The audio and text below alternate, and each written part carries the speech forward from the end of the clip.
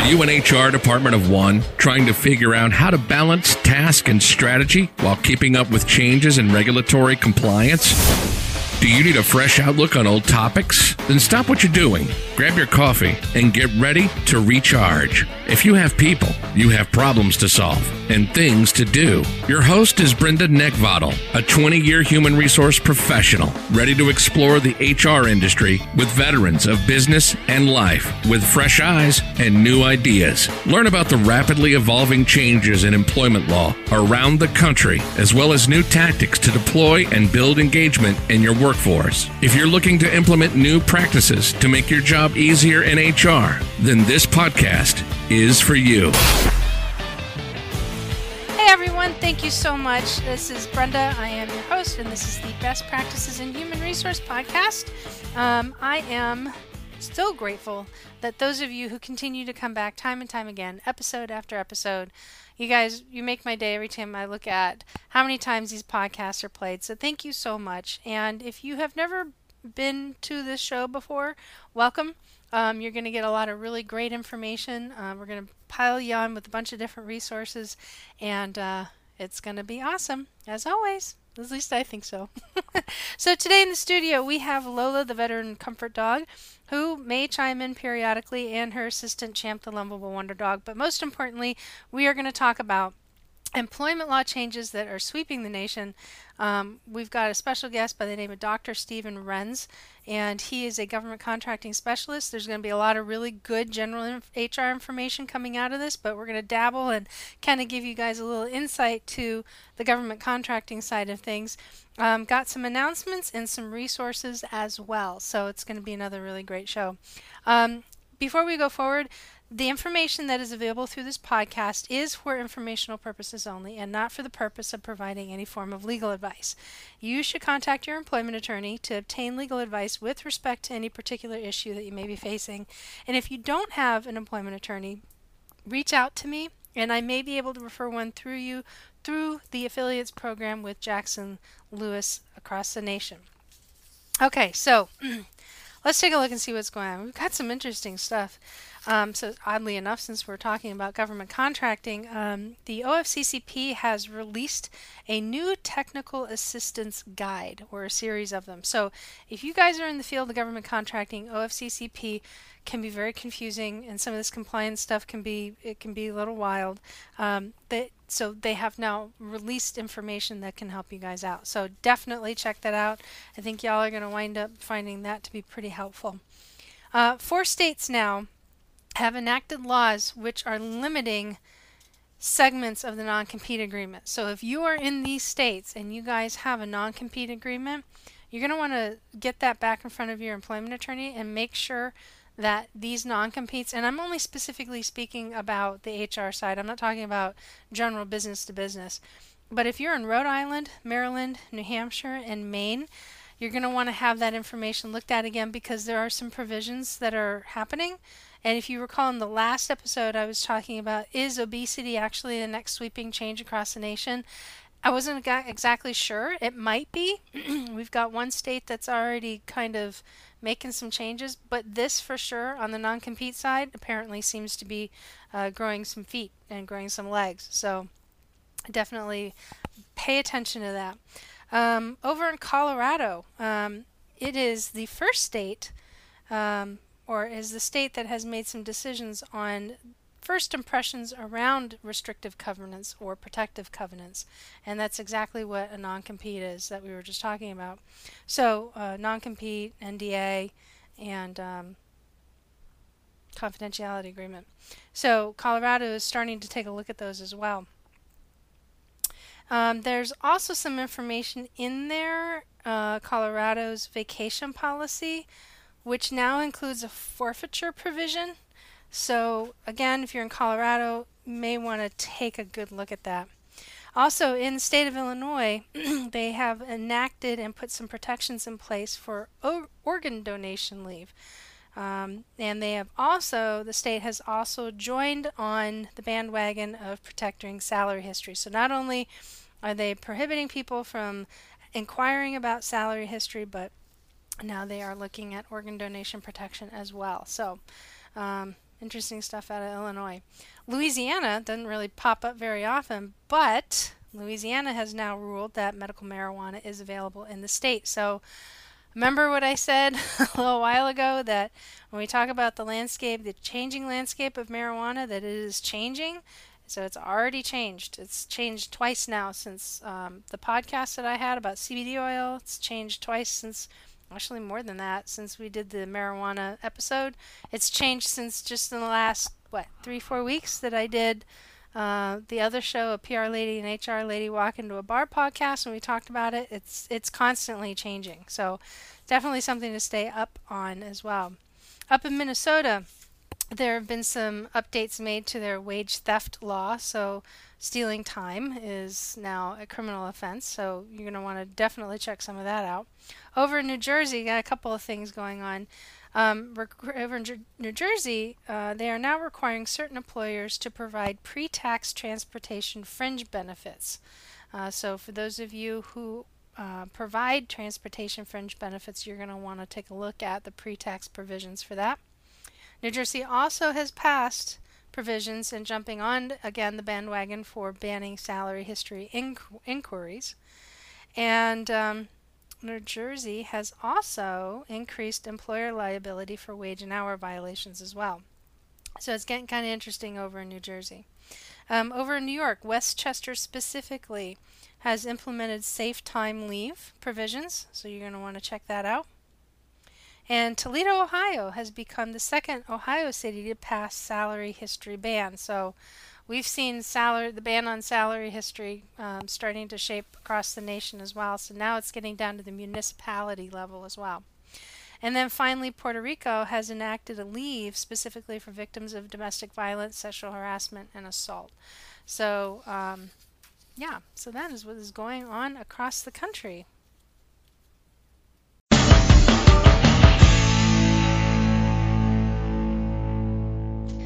All right, folks, on today's segment, I got a very special guest who's a friend of mine, somebody that we've been working together here in the Virginia Beach area. He's very smart and really has a passion for helping businesses connect with others, and not to mention, he is a government contractor. Even though he wouldn't say this, he's a government contractor guru. I mean, literally like guru. He impresses me. So anyway, so we've got Dr. Steve Renz with us today on the phone. Hello, how are you? Hi, Brenda. It's a pleasure to be here.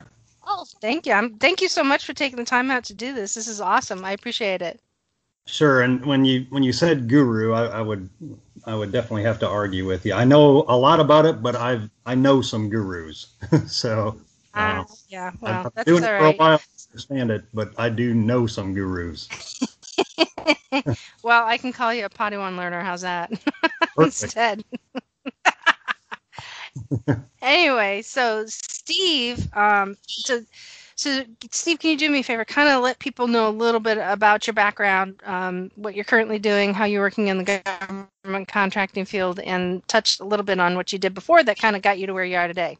Sure. So, going way back, I'm a former Marine, a former law enforcement professional. I left that world in about 1999. Went to the dark side doing some defense contract work for a few startup companies. Really helped 3 kind of startup smaller businesses, really over about 15, 16 years, develop into multi-million-dollar companies. And believe me, it was a learning process. When I first started out, I didn't know the difference between an RFP and RFQ and a 7-Eleven. So it was a long process in learning. So, and I sympathize a lot with with firms that are starting out and trying to navigate this arena. But it took me a long time to, and really a lot of,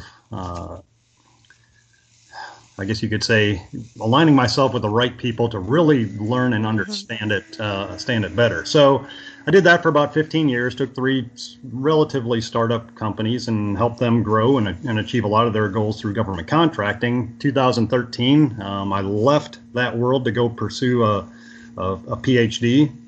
In the meantime, I jumped right back into it about 2 weeks after I left when my wife and I, we run BNI here in the Hampton Roads area. So I was dealing with a lot of small businesses and saw some opportunities for them. So I teamed up with my partner, Linda Kramer, and we've been helping local small businesses get into and start winning government contracts to the tune of almost $150 million over the last few years for companies that have never done this before. So we're really excited about it, and we're launching our new company called GovCon Dynamics next month. So we're really excited to help folks get into and start winning government contracts.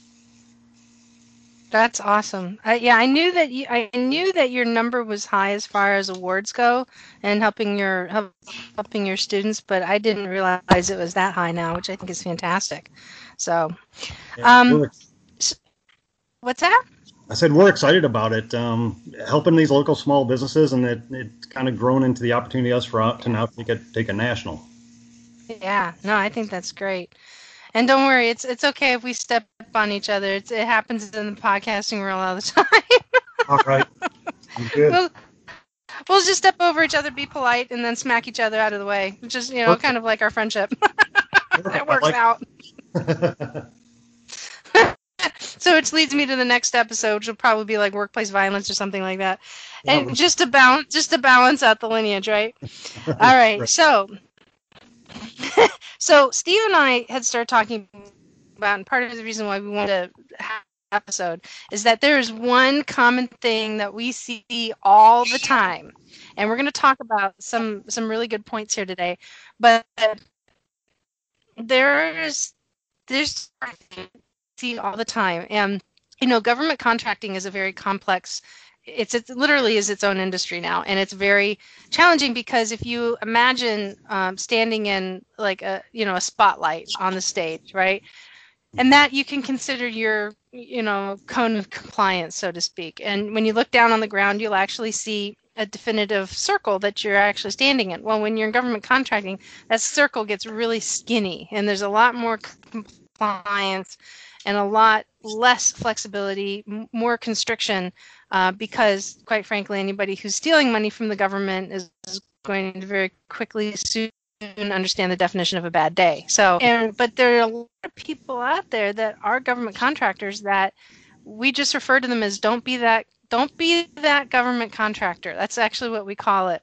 And we are in the process of working to building an HR curriculum, which is currently it's in place, just ready to roll out, that teaches people the HR element in a government contract in order to, make sure that they're staying off of the axe and they're not putting themselves on target, or making themselves as a target.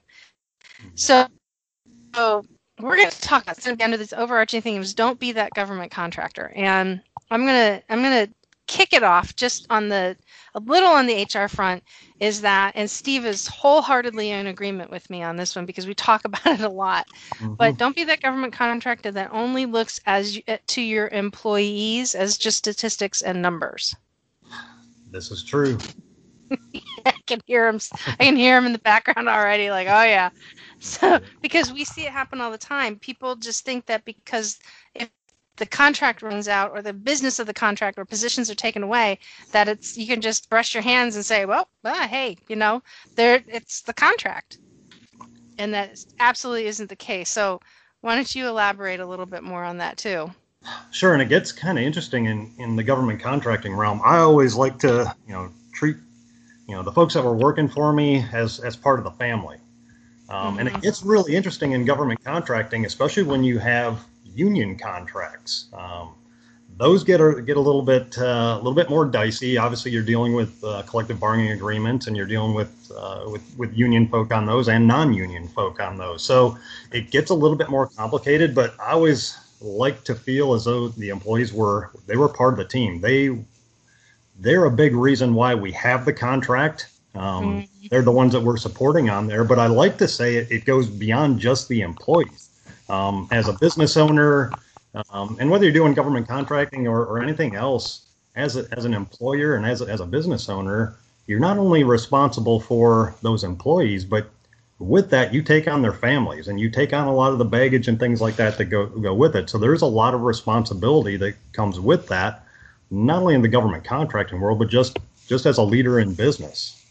So I don't know if that kind of helps you out on that, but especially in the government contracting realm, a lot of the contractors, they know they're only employed as long as that contract is in place, at least with that company. Now, if the government, meets its requirements and they no longer need that contract, then okay, the contract goes away unless these employees can get picked up on other contracts or they find new work or things like that. But in the government contracting realm, most of the employees understand the environment that they're operating in. So it's a little bit different than I would say in the commercial world, where you're looking for this longevity. There's no guarantee of that in the government contracting realm. We hope there is, and we try to build upon that. But there's no guarantee, and a lot of the employees already understand that going into it. Right.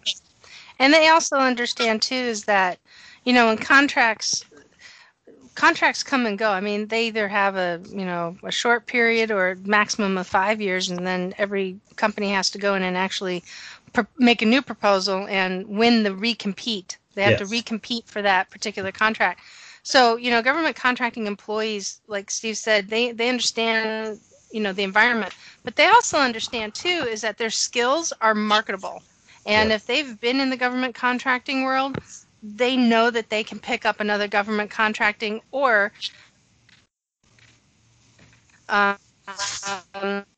GDS position, which is an actual the government doesn't want to do or doesn't have the bandwidth to do, then they contract that out to other individuals. So it is definitely, would you say it's a lucrative business? It certainly can be, and a lot of it depends on the industry that you're in. More on the engineering side, the technical side, information technologies, the cyber world and things like that. There's definitely more, I would say, there's a greater advantage to the employees in those worlds, particularly when you start bringing in these hard skills to the table. One thing I tell people is, as they're coming up on these recompetes, is even if I'm the incumbent, I want to take care of these folks, because a lot of times these contracts are we call them resume shootouts. Who has the best quality personnel? Because a lot of times it's going to come down to that. Who has the proven performance and the best people to put forth on these efforts? So what I tell, employers and business owners and all that is to make sure that you're taking care of your people, and that you're always seeking the best quality people. And if you can get them for the right price. So in these recompetes, everybody is jockeying for the same for the same talent.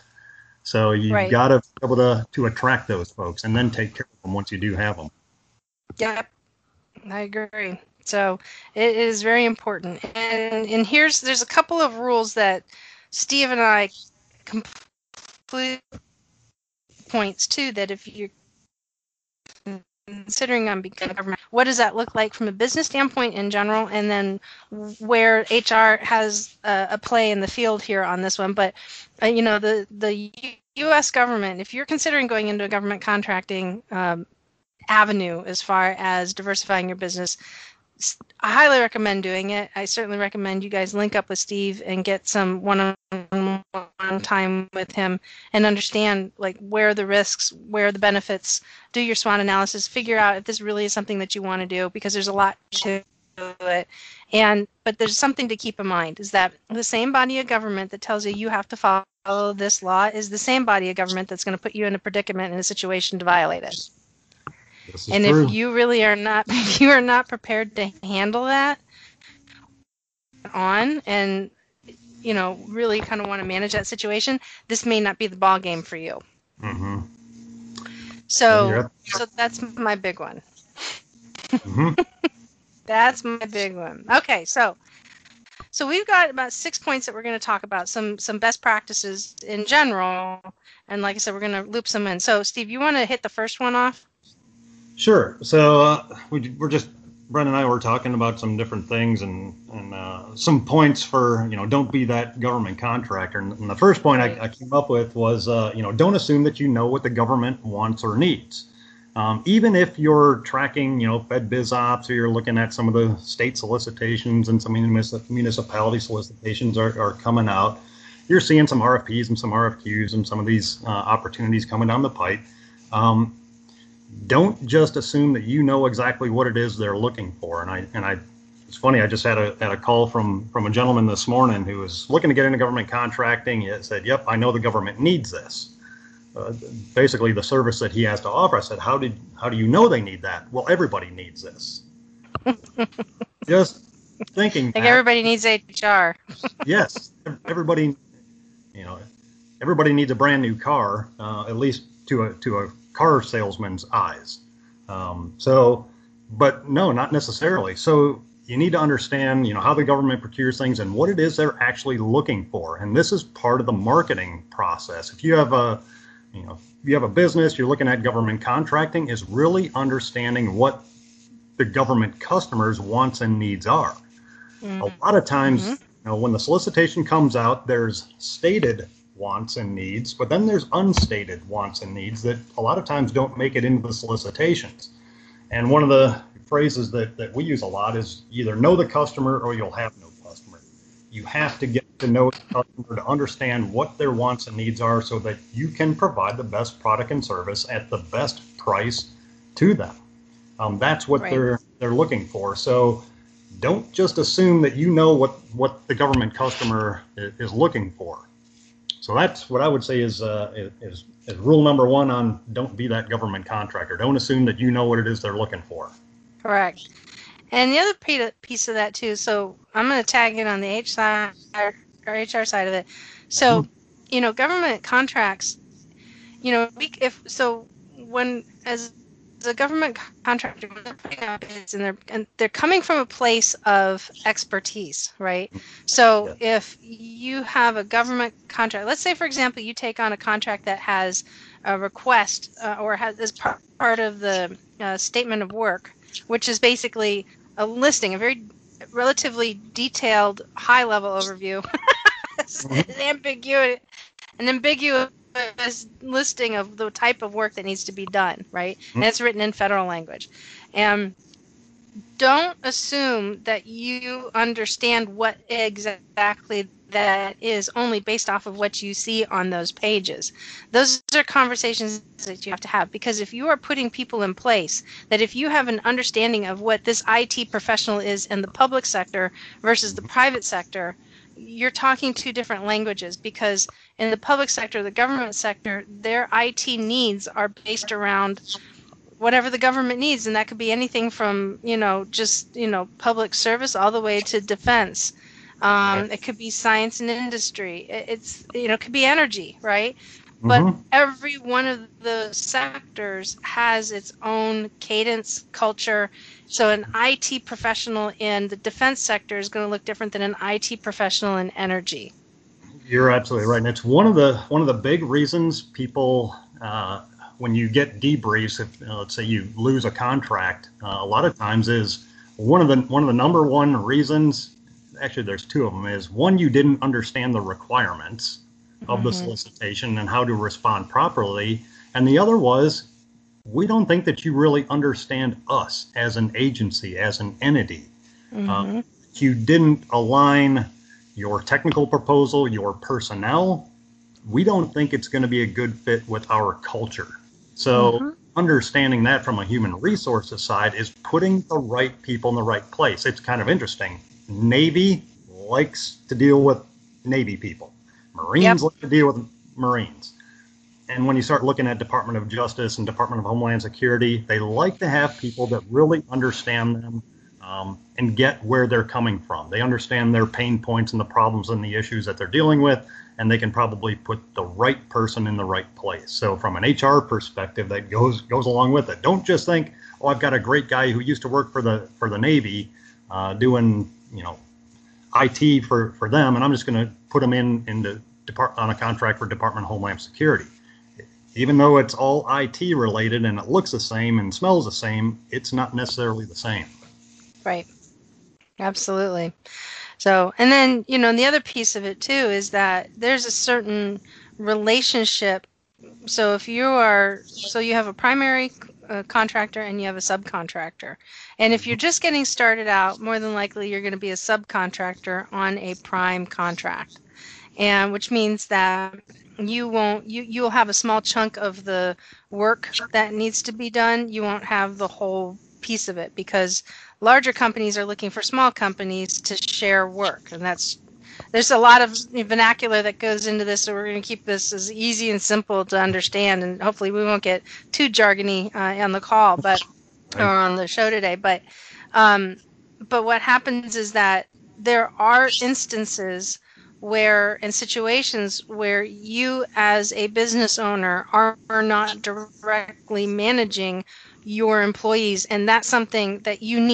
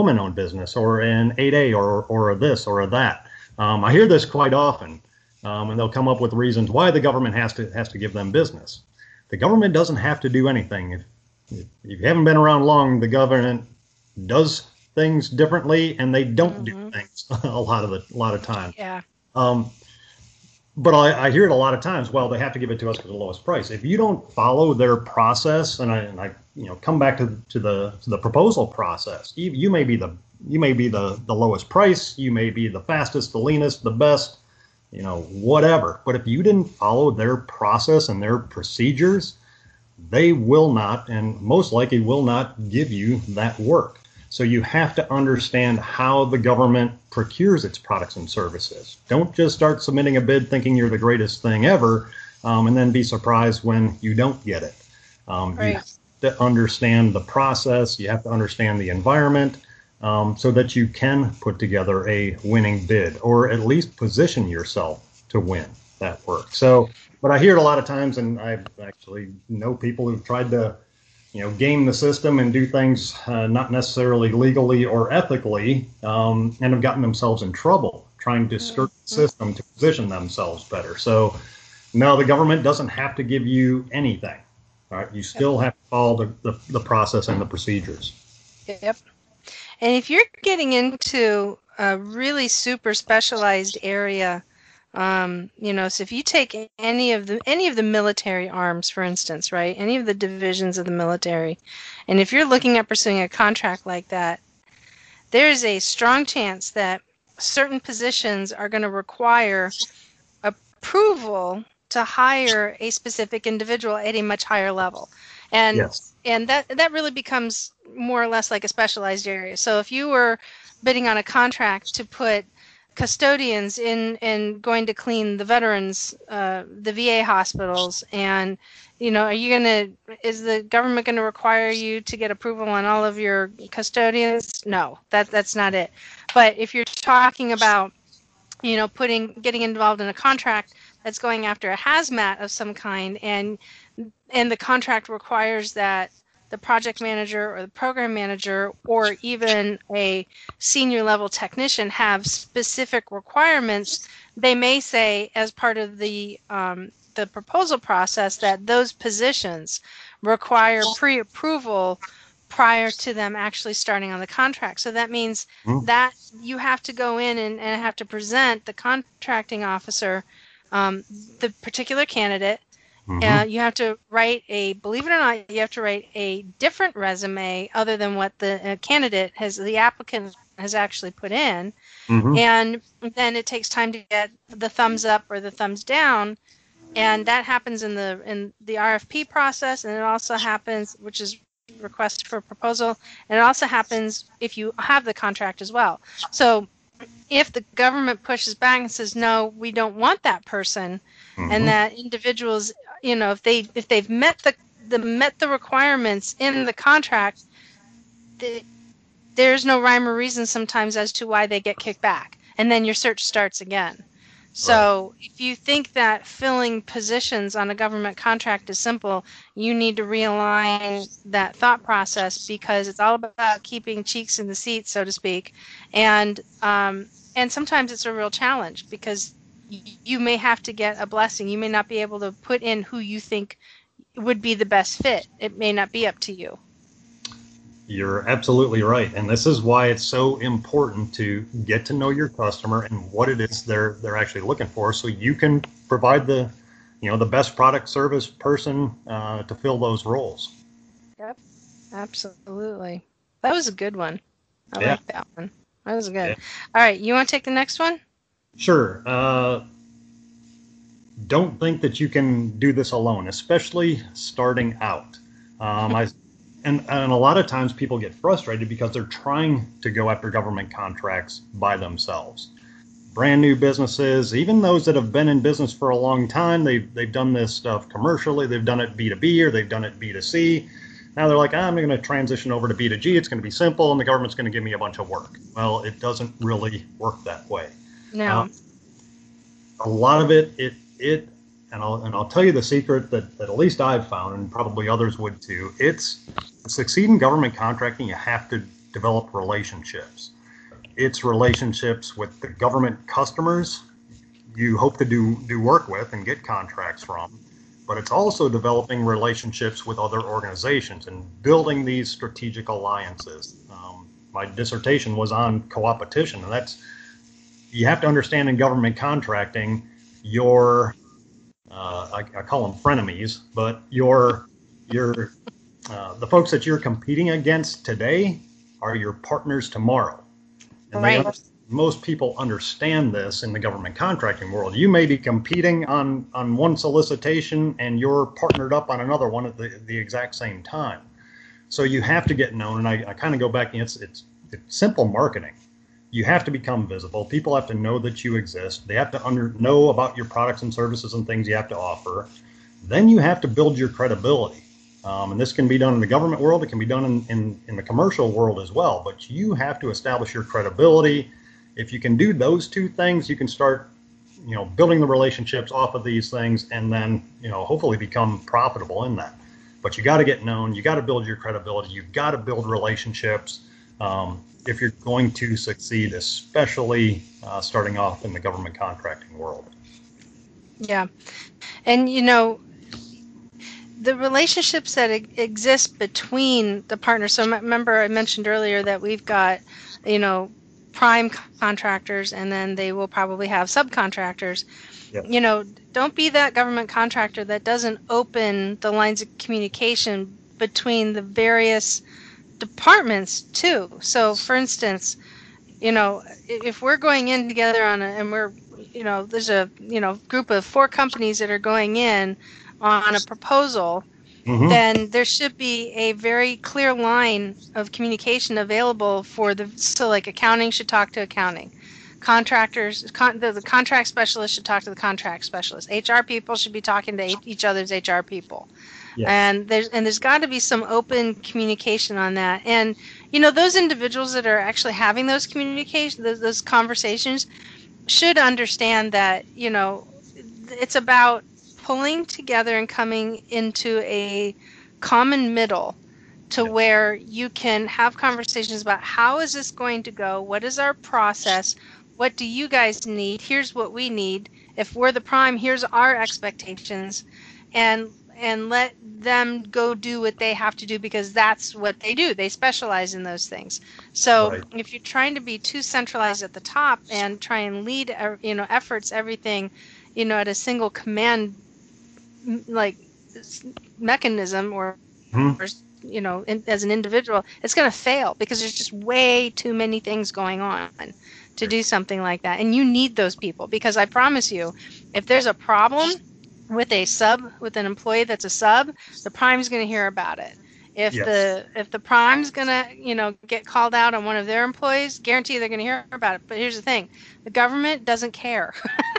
They don't care. Nope. If they don't like somebody on a contract, they are going to 86 them very quickly. And the best and easiest way for them to do this and to get rid of somebody is, quite frankly, is just not permit them back in the building. And now you're stuck. Yes, I've seen that happen. I have too. Now it's story time. So what was one of your favorite situations on something like that? Well, on the building relationships, I've had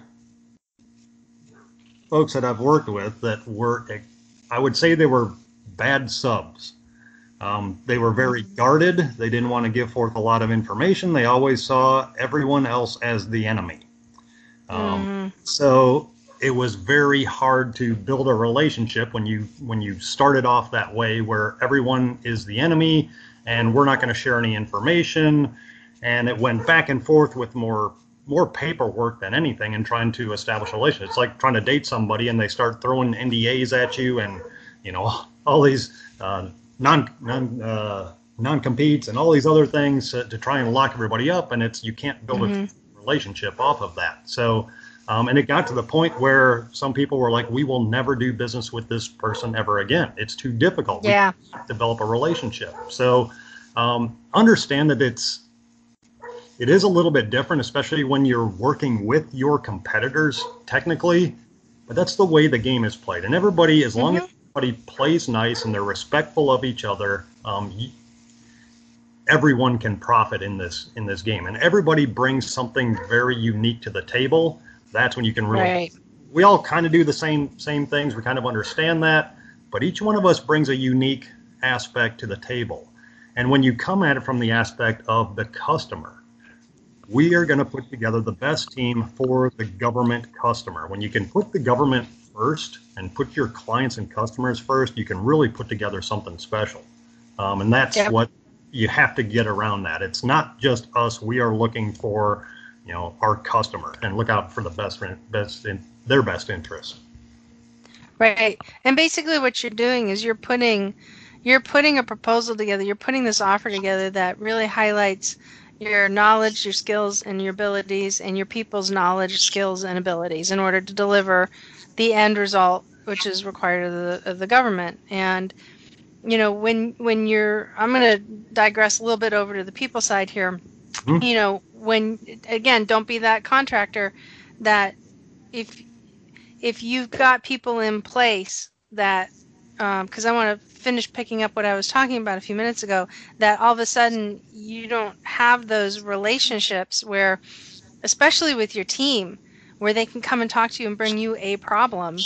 Because honestly, if you've got people reporting to a functional leader, they sometimes forget that you actually write their paycheck. This is true. And they get into this cadence and they get into this rhythm, and then all of a sudden, if you don't understand what's going on with your people, and now they're being 86ed and the government says we don't want them around, you still own the problem, and go back to my number one rule. This is the same body of government that's tell you that you have to follow a certain law is going to be the same body of government that's put you in a position to violate it. Mm-hmm. And I'll give you an example. Years ago, I had a client. This was one of my very first government contracting clients I ever had, and I didn't really understand everything, but here's what I did know. And they had a situation with a woman who was pregnant. She parked in a spot that she wasn't supposed to at, of all places, the Pentagon. Well, if you've ever been to the Pentagon, there's eyes and ears everywhere, and it's all government guarded. And so this is, actually this was 10 years. This was the 10th year after 9/11. So they still operate in a very post 9/11 environment. And, employees have specific parking. Well, she was pregnant, and parking in this spot would have gotten her closer to the door. And so they said, you can't park here. Do it again, and you're going to have problems. Well, it got back to the company that actually has, quote unquote, owns the employee, so to speak. It is their W-2 employee. And they talked to her, and she goes, look, I need to park closer. I'm at the end of my pregnancy. My feet are swelling. She's starting to explain to them some of the physical limitations. Well, they didn't do anything about it right away. Mm-hmm. And that's a problem right there. That's a big problem from a number of different angles. Well, she got angry, felt like she was being disrespectful, so she did it again. Well, guess what happened? Pentagon 86'd her like that because she wasn't following instructions, and they don't goof around. No. And so they called me up. They suspended her and told her, well, we don't have any work for you, so we're not going to be able to employ you anymore. But they put her on suspension because they wanted to talk to me about it. And I'm like, well, first off, I'm glad you put him on suspension, but I'm like, now I'm going to have convulsions and nightmares that you told her that you can't employ her anymore, because this is a situation where you didn't address her needs. She came to you with a need in advance. Mm-hmm. And of her actually doing something that got her kicked out of the property. So you didn't address it, and that's on you. And she's protected by being pregnant under American with Disabilities Act. And by the way, if you guys are listening to this, never tell a woman that she's disabled when she's pregnant. I promise you, you will have a horrible, horrible day. Right. But they are protected. Can you imagine somebody, I've seen this, tells a first-time mother, it's like, well, you're disabled. I swear to God, she almost cleaned his clock. But yeah. I've seen people say all kinds of things that they should never say. I know, right? So don't be that person either. I've probably been that person at one point or another. I know I have. But so in this situation, she's protected under American with Disabilities Act, and the government wouldn't let her back into the Pentagon. And they said, no, she violated. She's out. She's done. There's no second chance. She probably would never be able to get a job back in the Pentagon again because she did what she did. Right. And they're very sensitive to security. So does that mean he can fire them? Can he fire the employee? Can the government official fire the employee? No, the contractor. Should they fire the employee? Could they fire the employee? No, they should go find her some work elsewhere. There you go. That is the $25,000 answer. You are correct, sir. Because here's the reason why. She came to them with a problem. They didn't address it, and she's now lost work. But that doesn't. She's protected under ADA. You can't terminate for somebody who's coming to you asking you for an accommodation just because the contract is no longer available to that person. Mm-hmm. So now you're right, they have to go find her work elsewhere. Now, when you're working at the Pentagon, you're not making $30,000 a year in DC. She would have been a highly compensated employee, probably at that time, if not in the $90,000 range, into the $100,000 range for doing what she did. Mm-hmm. So, not like you can give her clerical work and pay her $15 an hour either. Right. So, just because the government puts you in a position, it doesn't mean that you don't own that employee relationship. So that's my biggest, don't be that government contractor, because I swear you are going to feel it harshly. Yes. And it puts you in a rock and a hard place. And I've had, government officials, it wasn't dealing with any of ours, but it was dealing with one of our subcontractors' employees, that they basically banned him from the facility. So I had to go to the our subcontractor and tell him, hey, that person is no longer allowed here. I need somebody else. And they ran into issues of trying to find a replacement and things like that. And they were looking at terminating this person. So it caused a lot of problems. The government is not firing that person. They are just telling you that person is not allowed on their facility any longer. That's up to you as the contractor or the subcontractor to handle it at that point. So Correct. You have to be very cautious in how you approach those situations. You were contracted to do something for the government, and you're there to solve problems, not create them. So if a problem's created, the solution has to be there very quickly, because that's what they're expecting, and that's what they are paying you to do. Yeah, absolutely. Here's another good one for you. I got another war story for you here. So, a little HR field war story. So, I had a client that was doing contract work with the Army overseas. And the person that they had sent over was not the program manager, but was, again, high-level specialist working with crypto, which is a cryptic language that's used in communications.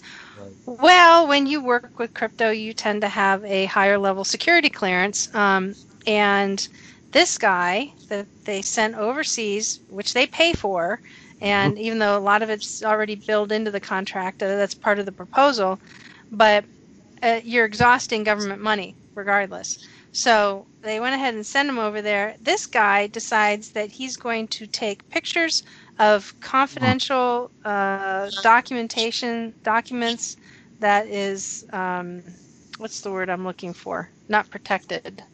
It's classified. Classified. Thank you. Classified. He takes pictures of classified documents, leaves classified documents unsecured in a desk with no lock where anybody can get to him, and he transmits classified information over a cellular phone number. I think I know politicians who've done this. We're not going there. We're not going there.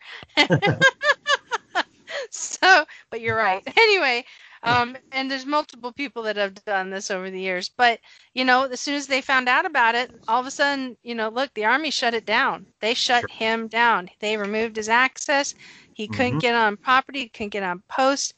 It required investigation, which probably means that they're bringing in the CIA or, whatever arm of investigating things happen in the Army. I mean, I know what it is in the Navy, but I don't know what it is in the Army. But, it gets really super messy. And then that individual gets reported into whatever system that manages the clearance. So, you're talking about the defense of our nation.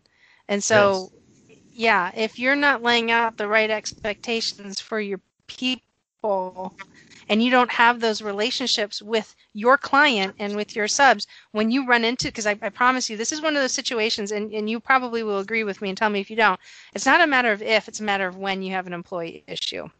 Yes, and, absolutely. Yeah, and if you don't have these things in line, ultimately what's going to happen is you're going to have zero control and zero influence over the situation. It's and this is where you're dealing with people. People bring problems, people bring issues, they bring strengths, they bring weaknesses, they bring all these things. You are going to have problems and issues, and this is why it's so important to have protocols in place, processes in place, and things like that, and try to anticipate things before they end up happening. What you don't want to do is be caught off guard and then trying to backpedal and trying to figure out how you're going to deal with the situation. You should try to be a step or two ahead of this. If it's not handled professionally, it looks amateurish, and the government will see that. So we want to try to avoid that and handle any problem or issue quickly and effectively. And this is why you contact people like Brenda, who can help you out when things like this happen, or especially contact her before things like this happen and help set things up in place. Yes, exactly. Which kind of leads us to your next point that we talked about. Would you like to share that one along? Sure. I'm thinking where we're at here. Oh, don't think that you know everything. Uh-huh. I hate to burst anybody's bubble, but you probably don't. And it's kind of interesting when you're working with entrepreneurs and things like that. And a lot of them are, they're subject matter experts, and especially when you deal with small businesses. They're the people that they've built their business doing what they're doing, and they're very good at what they do. If you're a government contractor, you're a plumber, you're an electrician, you're an IT guy, or you're a IT girl, or whatever, you're probably very good at that, and you know that very well. But there's a lot of things that you don't know. So what I tell people is you've got to focus on learning, especially when you start. If you don't stay up to speed with things, you're going to get left behind. The government, in case you haven't kept up to speed, they constantly change. And if you're not keeping up with these changes, you're not learning, you're going to be left behind. So, and it even goes down to the employees. And I hear it a lot from small business owners in particular, and even large businesses, is we don't really want to train them too much because then they become our competitors. And I'm like, okay, would you rather have a bunch of idiots working for you, or would you like to have some of the best and brightest working for you? You have to invest in your people. You have to invest in yourself to learn this better, and even things that you don't know, whether it's government contract, whether it's pricing, whether it's HR, whether it's accounting, whether it's legal aspects and things like that. Anything that can help you out with your business, that can help your personnel out, especially on the human resources side, and really understanding the environment and learning as much as you possibly can so that you can be more successful and more profitable. Yeah, and it takes time. It does. See, that's the thing. It takes a long time because there's, other than this really great company, GovCon Dynamics, there's not a lot out there that actually teaches you how to be a government contractor. And you know what? And on the HR front, laws are changing all the time. Case law changes all the time. Mm-hmm. And you do need to stay on top of it. And it gets complicated. It gets real complicated. And probably one of the biggest complications that is out there right now, and I'd say this is the bigger one of two. So one is that government contractors, depending upon what state you reside in, can no longer ask the question if you have ever been convicted of a felony. Mm-hmm. And matter of fact, and that's the whole ban the box effort. And matter of fact, you can now no longer ask whether or not they've been, convicted of any crime, depending on what state you're in, because that's not a federal unified effort. That is still at the state level. Mm-hmm. So that makes doing background checks important, because you don't want to try and put somebody up for a clearance if they haven't passed a background check. And a lot of companies, and here's a don't be that government contractor, they'll make the mistake of just solely using the background the background check that comes with getting a clearance as the mechanism to verify whether this employee or candidate is, decent or not. At that point, you've got somebody who's waiting 6, 7, 8 months, sometimes a year and a half to get their clearance back. Right. So don't do that. But the biggest one really is what's going on in the drug with marijuana. This is huge. This is absolutely huge. So at the federal level, and we've had an episode about this already, but at the federal level, marijuana is still classified on Schedule 1, which means that it is unlawful to consume at any level.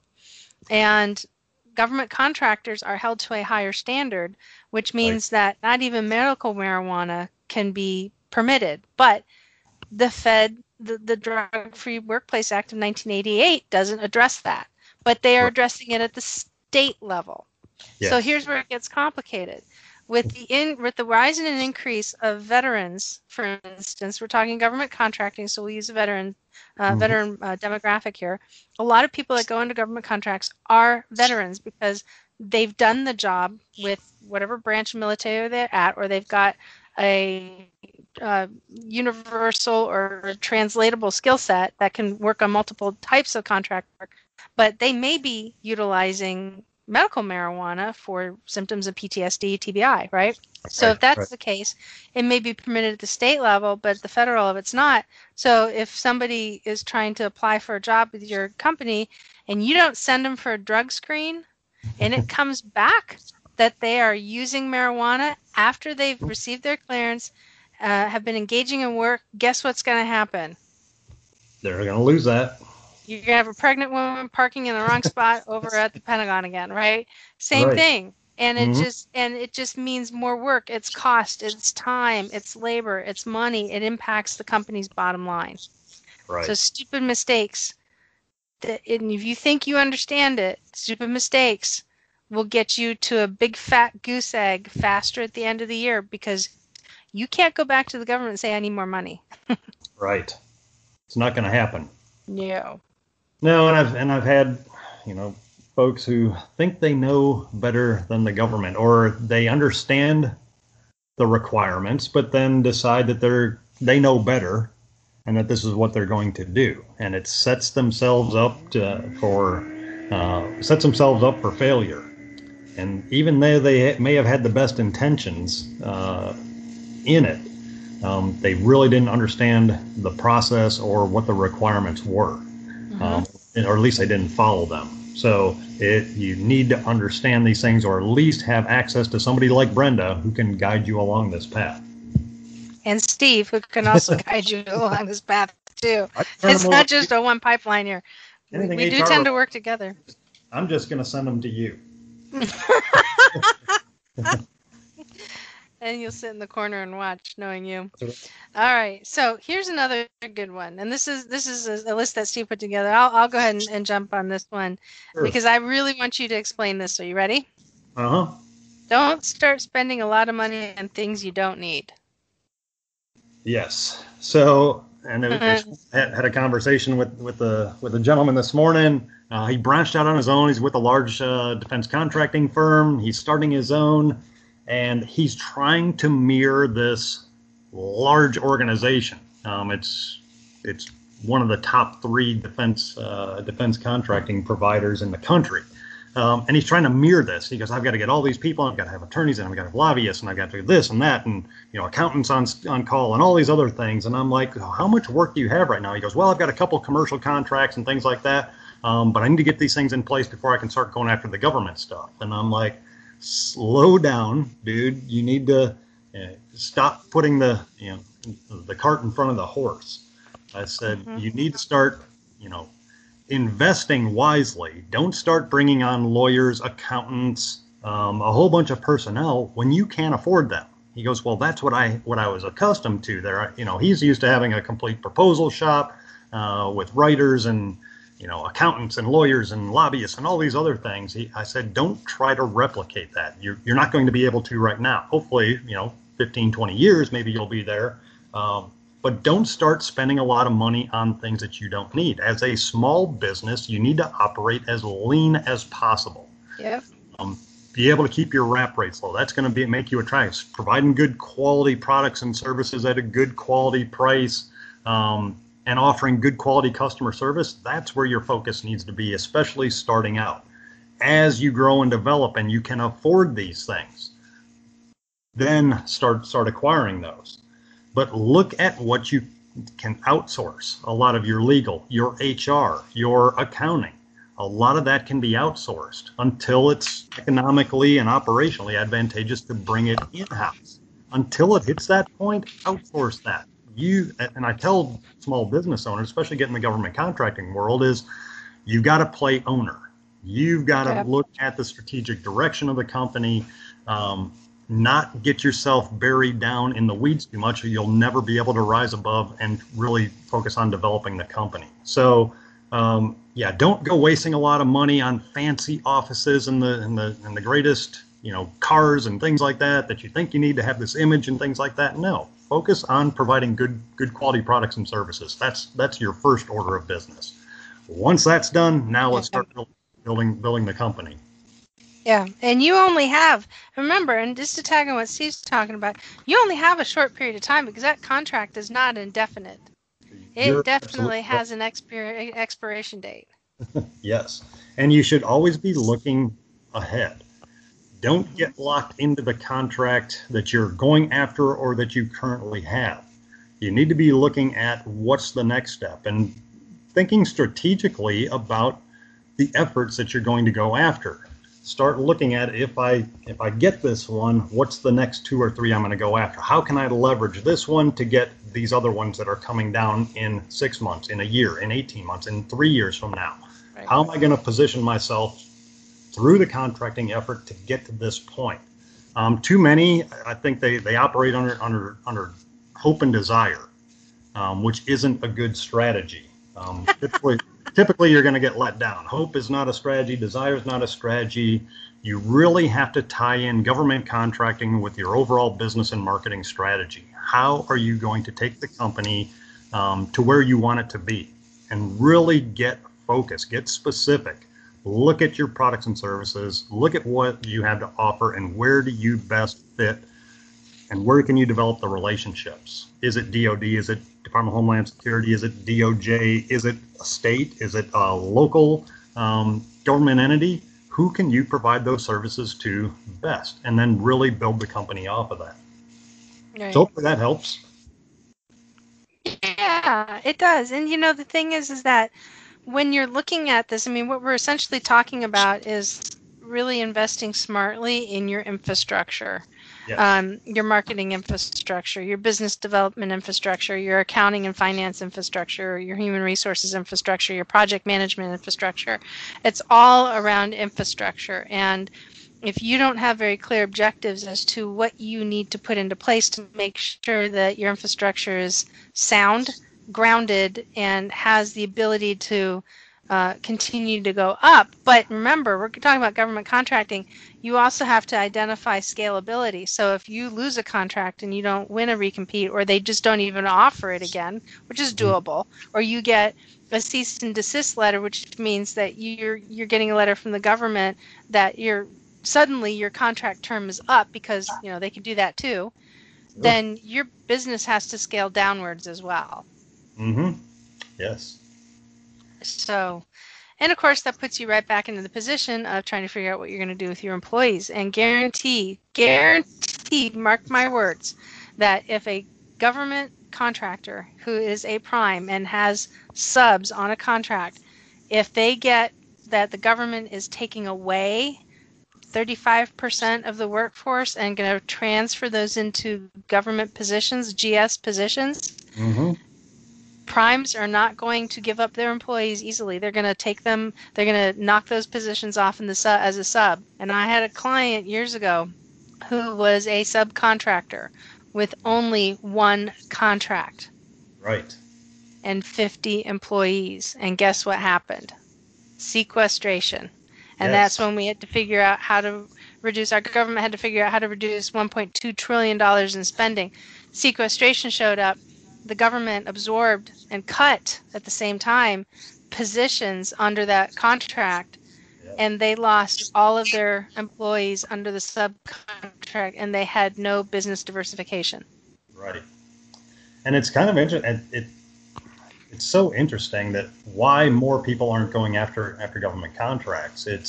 You've got a customer that is actively looking for the products and services that most small businesses offer, and it's literally anything. So you've got a customer that is looking for you, but a lot of them aren't responding to that. So it's kind of interesting that more people, especially the small businesses, aren't taking advantage of those opportunities. And the large businesses, any large contracts that they have, there is going to be a portion of that has to go to small business, the government requirement on them. So it's making sure that they're positioned well, that they've invested properly, that they're developing the relationship so they can start capturing some of that work.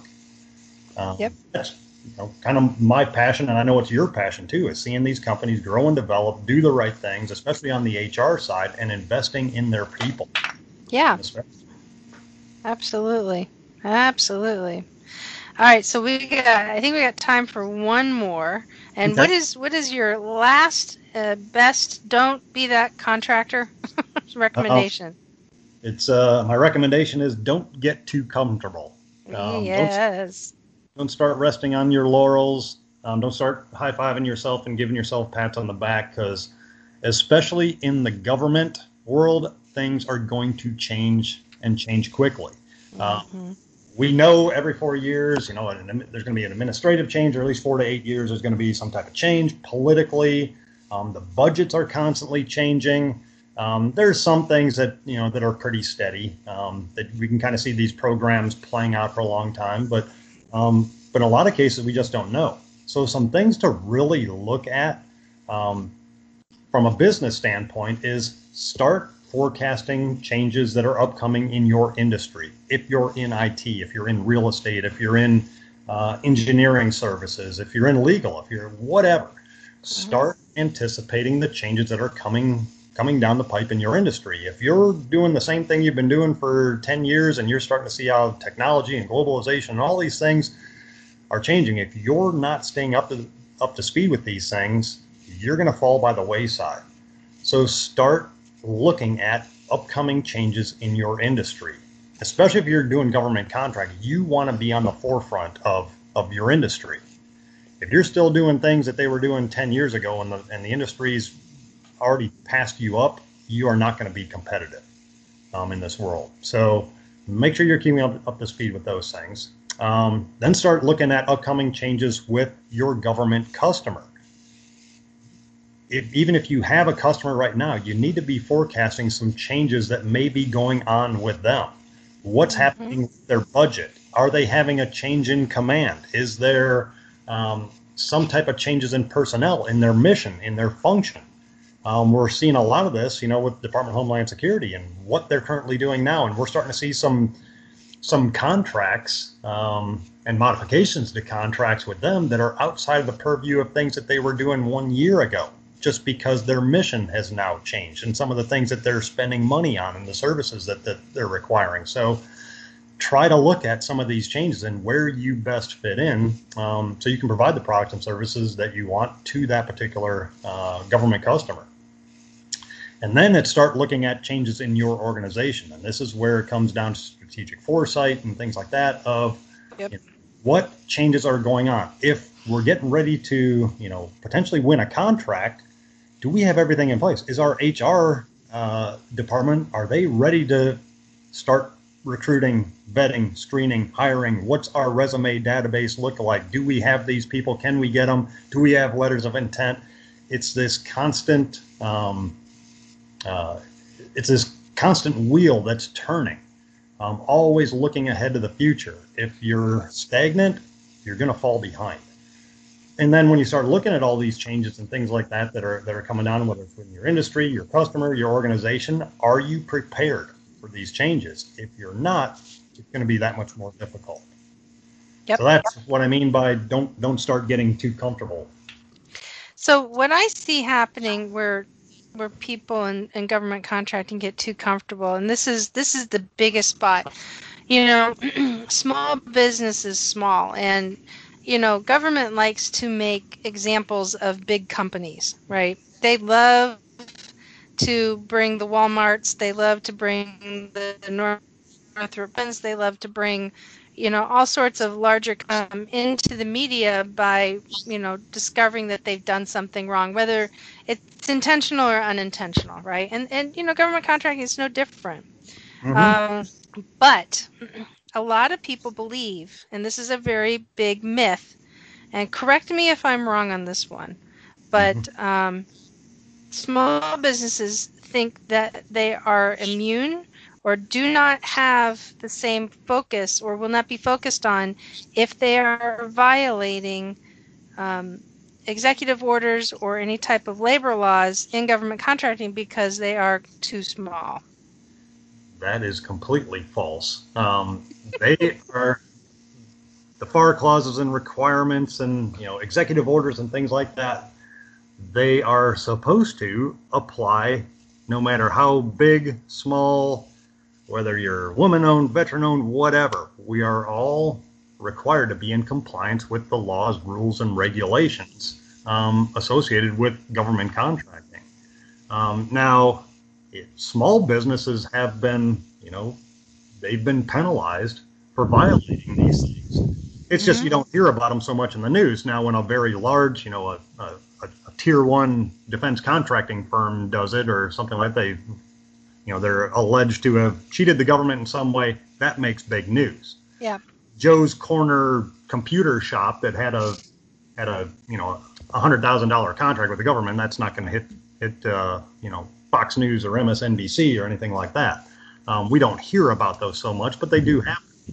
So you do have to understand the requirements and the laws and the rules and the regulations that go along with government contracting. And it's, most people, they're very frightened of these, oh my God, the FAR clauses and things like that. They're not that scary. And most of it is just common sense. It really is. But people see all these clauses and, oh my God, the FAR and, the FAR cops are going to come get me and things like that. It's not, it's not that difficult. It really isn't. And it's nothing to be scared of. You need to be aware of them so that you can provide better quality products and services and operate within compliance. But it's no different than what you're dealing with on the state and local level, or even on the federal level now. Even a lot of times with your commercial clients and customers, it's the same thing. So hopefully that helped. No, that did. That was perfect. So when you get that comfortable, complacent feeling like, I'm a small business, I'm going to be completely off the radar, I have news for you. And we talked about it when we were on the episode with Eli, and I have this phrase that I use quite frequently, is that, you do become a bigger target the smaller you are. But, whether Eli agreed with that or not, which I don't believe he did, but he did agree with the mindset that the smaller the business, the bigger the impact you feel of making those mistakes, because you've got big business that they don't necessarily have deep pockets, but they sure know where they go when they need a deeper pocket, and small businesses do not have that luxury. And if a bank feels that a company is at a risk or is a risk because they're not operating ethically, or they haven't been in their particular, if they're looking at government contracting as an industry and they haven't been in that industry for a while, and all of a sudden they're being asked for more money because they didn't either bid enough or win enough, or they've spent too much of it too quickly, it's going to you're going to go sideways here real quick. Yes. No, you're absolutely right. Large businesses can absorb some of these hits. A small business, most often can't if it's significant. So this is why you have to operate legally, operate ethically, and don't put yourself in a position where you get compromised like that. And that's one thing I tell the business owners and people on contracts is operate legally and ethically, and the government sees that. They've probably seen a lot of the folks trying to get around the system and things like that, and they're over it. And if they get a good company that's doing the right things, keeping the customer in mind and at the forefront, you'll do well in government contracting. Yeah, I agree. And you know what? And these things apply to, these points apply to just general small business overall. But it really gets tight, like we mentioned before, because you're dealing with the number one client in the U.S., which is the government, and so they get very particular about how things go and how things don't go. So, any other sound sage words of advice before we shove off for the day? No, you bring up the best point. The government, whether you're looking at federal, state, or local, collectively, it is the biggest purchaser of goods and services, bar none. Why more businesses aren't going after them as a customer, it kills me. Especially when you provide good quality products and services at good price and good customer service. It should be something at least on your radar to consider going after. And a lot of times they're actually easier to work with than your typical clients or customers, because you already know what the requirements are, and it's actually they're a lot of times even easier to deal with than when you're working with individuals or you're working with businesses, because they're constantly changing. At least with a contract, you know the requirements that you're going into. So Right. nobody has the purchasing power of the government. So Nope, not at all. Haven't seen a credit card that big yet. no, me either. I'd love to have that, but Well, I really appreciate you taking the time today to join us. This has been really great. And folks, for those of you who want to know more about becoming government contractors, and part of the reason why Steve and I wanted to bring this out was because people don't really fully understand what they're getting into when they start going down the road of wanting to get into the business of being a government contractor. And whether this sparks a new idea or this gives some confirmation or some information to those who are considering it, there's a lot to this, and you really have to know what it is you're doing. And like I said, you're going to learn through a lot through experience, but by utilizing really great companies like Steve's, GovCon Dynamics, where you can actually learn. Eventually, you'll be able to learn online, but you can attend their courses and actually get several days of instruction on how to do what you need to do just to get off the ground. Will help you out immensely. So, if people wanted to find out how to contact you, how can they reach you? How can they find you? Sure. info@govcondynamics.com. There you go. That was easy. Yeah, and any HR needs, Brenda's the go-to girl. You need any advice on HR or any compliance issues, I'm giving you the shameless plug also. So definitely seek her out. Oh, that's awesome. She's the HR guru. Awesome. Well, thank you again, Steve, and I really appreciate your time. All right. Thanks, Brenda. I appreciate it.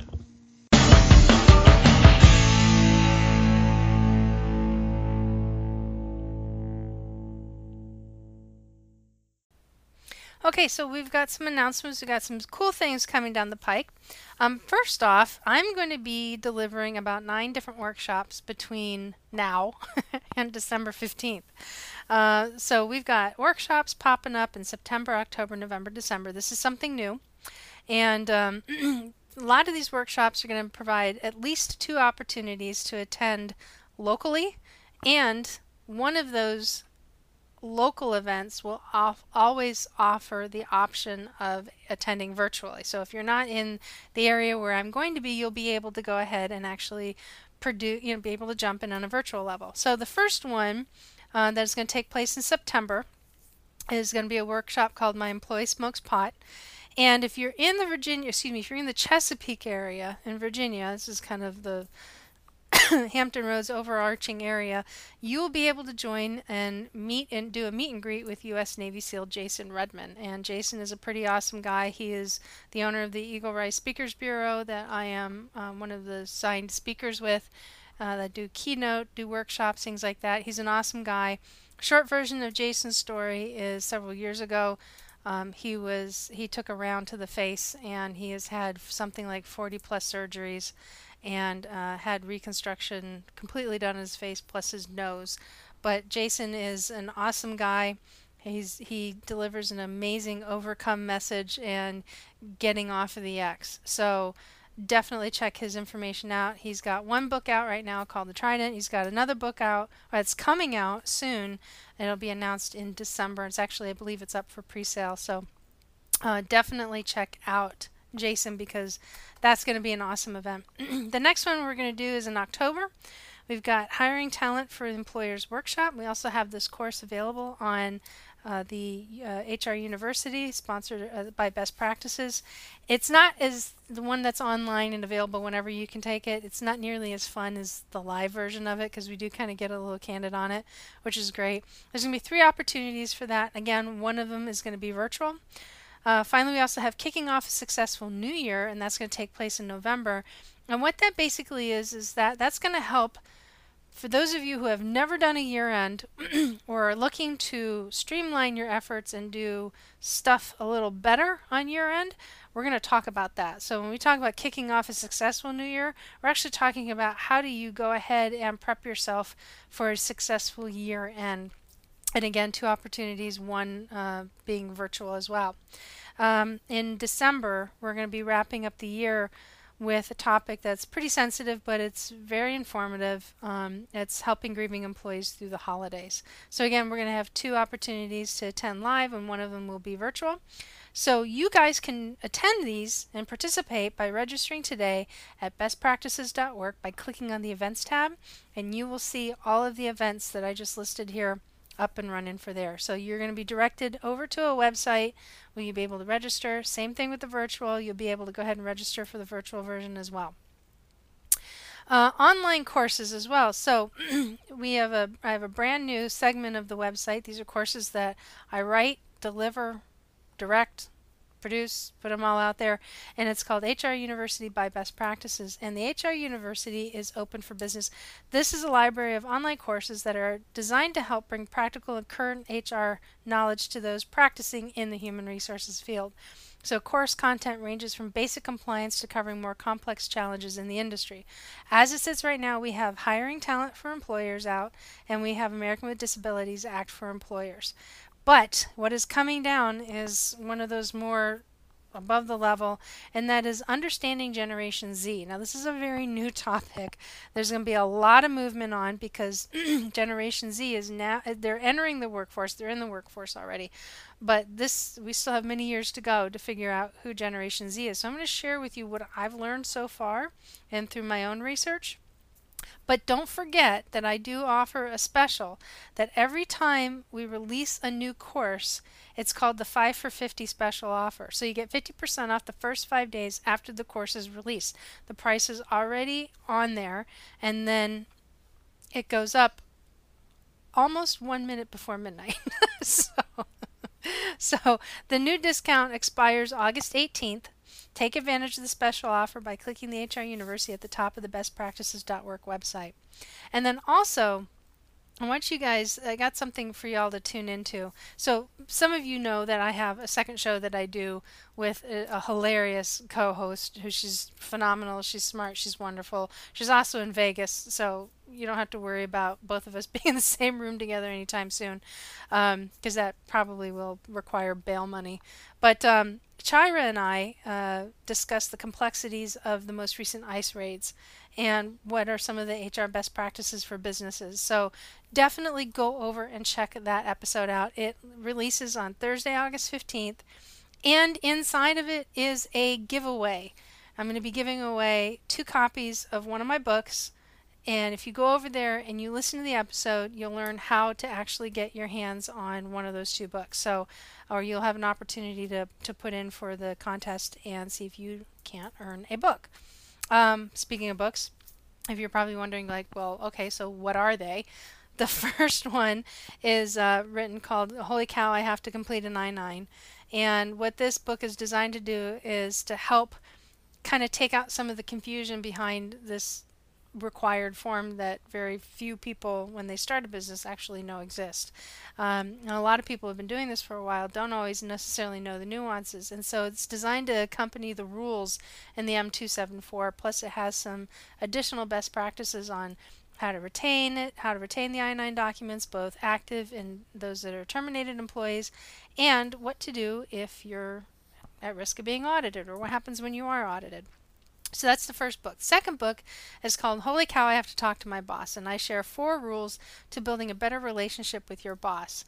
And if you follow these rules, you're going to eventually, as you read through the narrative on this, you'll actually see, like, okay, I either know somebody who's like that, or number 2, you're going to catch yourself, you've done some of these things. So they're fun, they're easy reading, they'll get you the necessary information, go out and live it, practice it.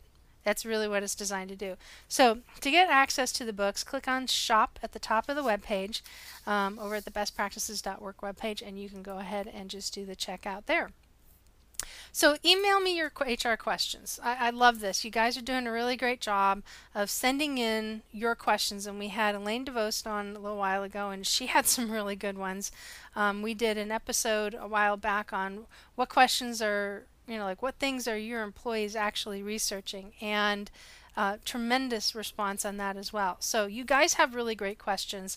keep them coming in. And I received one actually from an individual today, and I typically don't like answering the ones at the individual level, but you guys need to hear this because this is one of those questions that employees research, okay? So you can first off submit your questions on the bestpractices.org website by clicking on the podcast link from the menu, and down towards the bottom of the podcast page is a submission form for you to post your question, which I may be reading and answering on an upcoming episode. And what I do is I select a really good one, and this is up in that classification and category. So this is an employee that reached out and said, what do I do if my employer is making deductions to my paycheck? Well, it was a little ambiguous at first, but then he goes on and he says, such as writing in breaks that I didn't take, or writing out time that was worked even if it wasn't completely satisfied with the work. So he was deducting hours and penalizing the individual if the quality of the work wasn't there. This is a dangerous question for an employee to be asking, especially if it's true. So first off, if you're an employer that's doing this, stop. Okay, you cannot penalize your employees by taking money out of their paycheck. That is unlawful. The Department of Labor is going to jump all down your throat if a person like this were to file a complaint. The EEOC will jump all down your throat for something like this, right? For NLRB, they'll jump all down your throat, right? So don't, because you're going to have agencies jumping down your throat, and not to mention at the state level as well.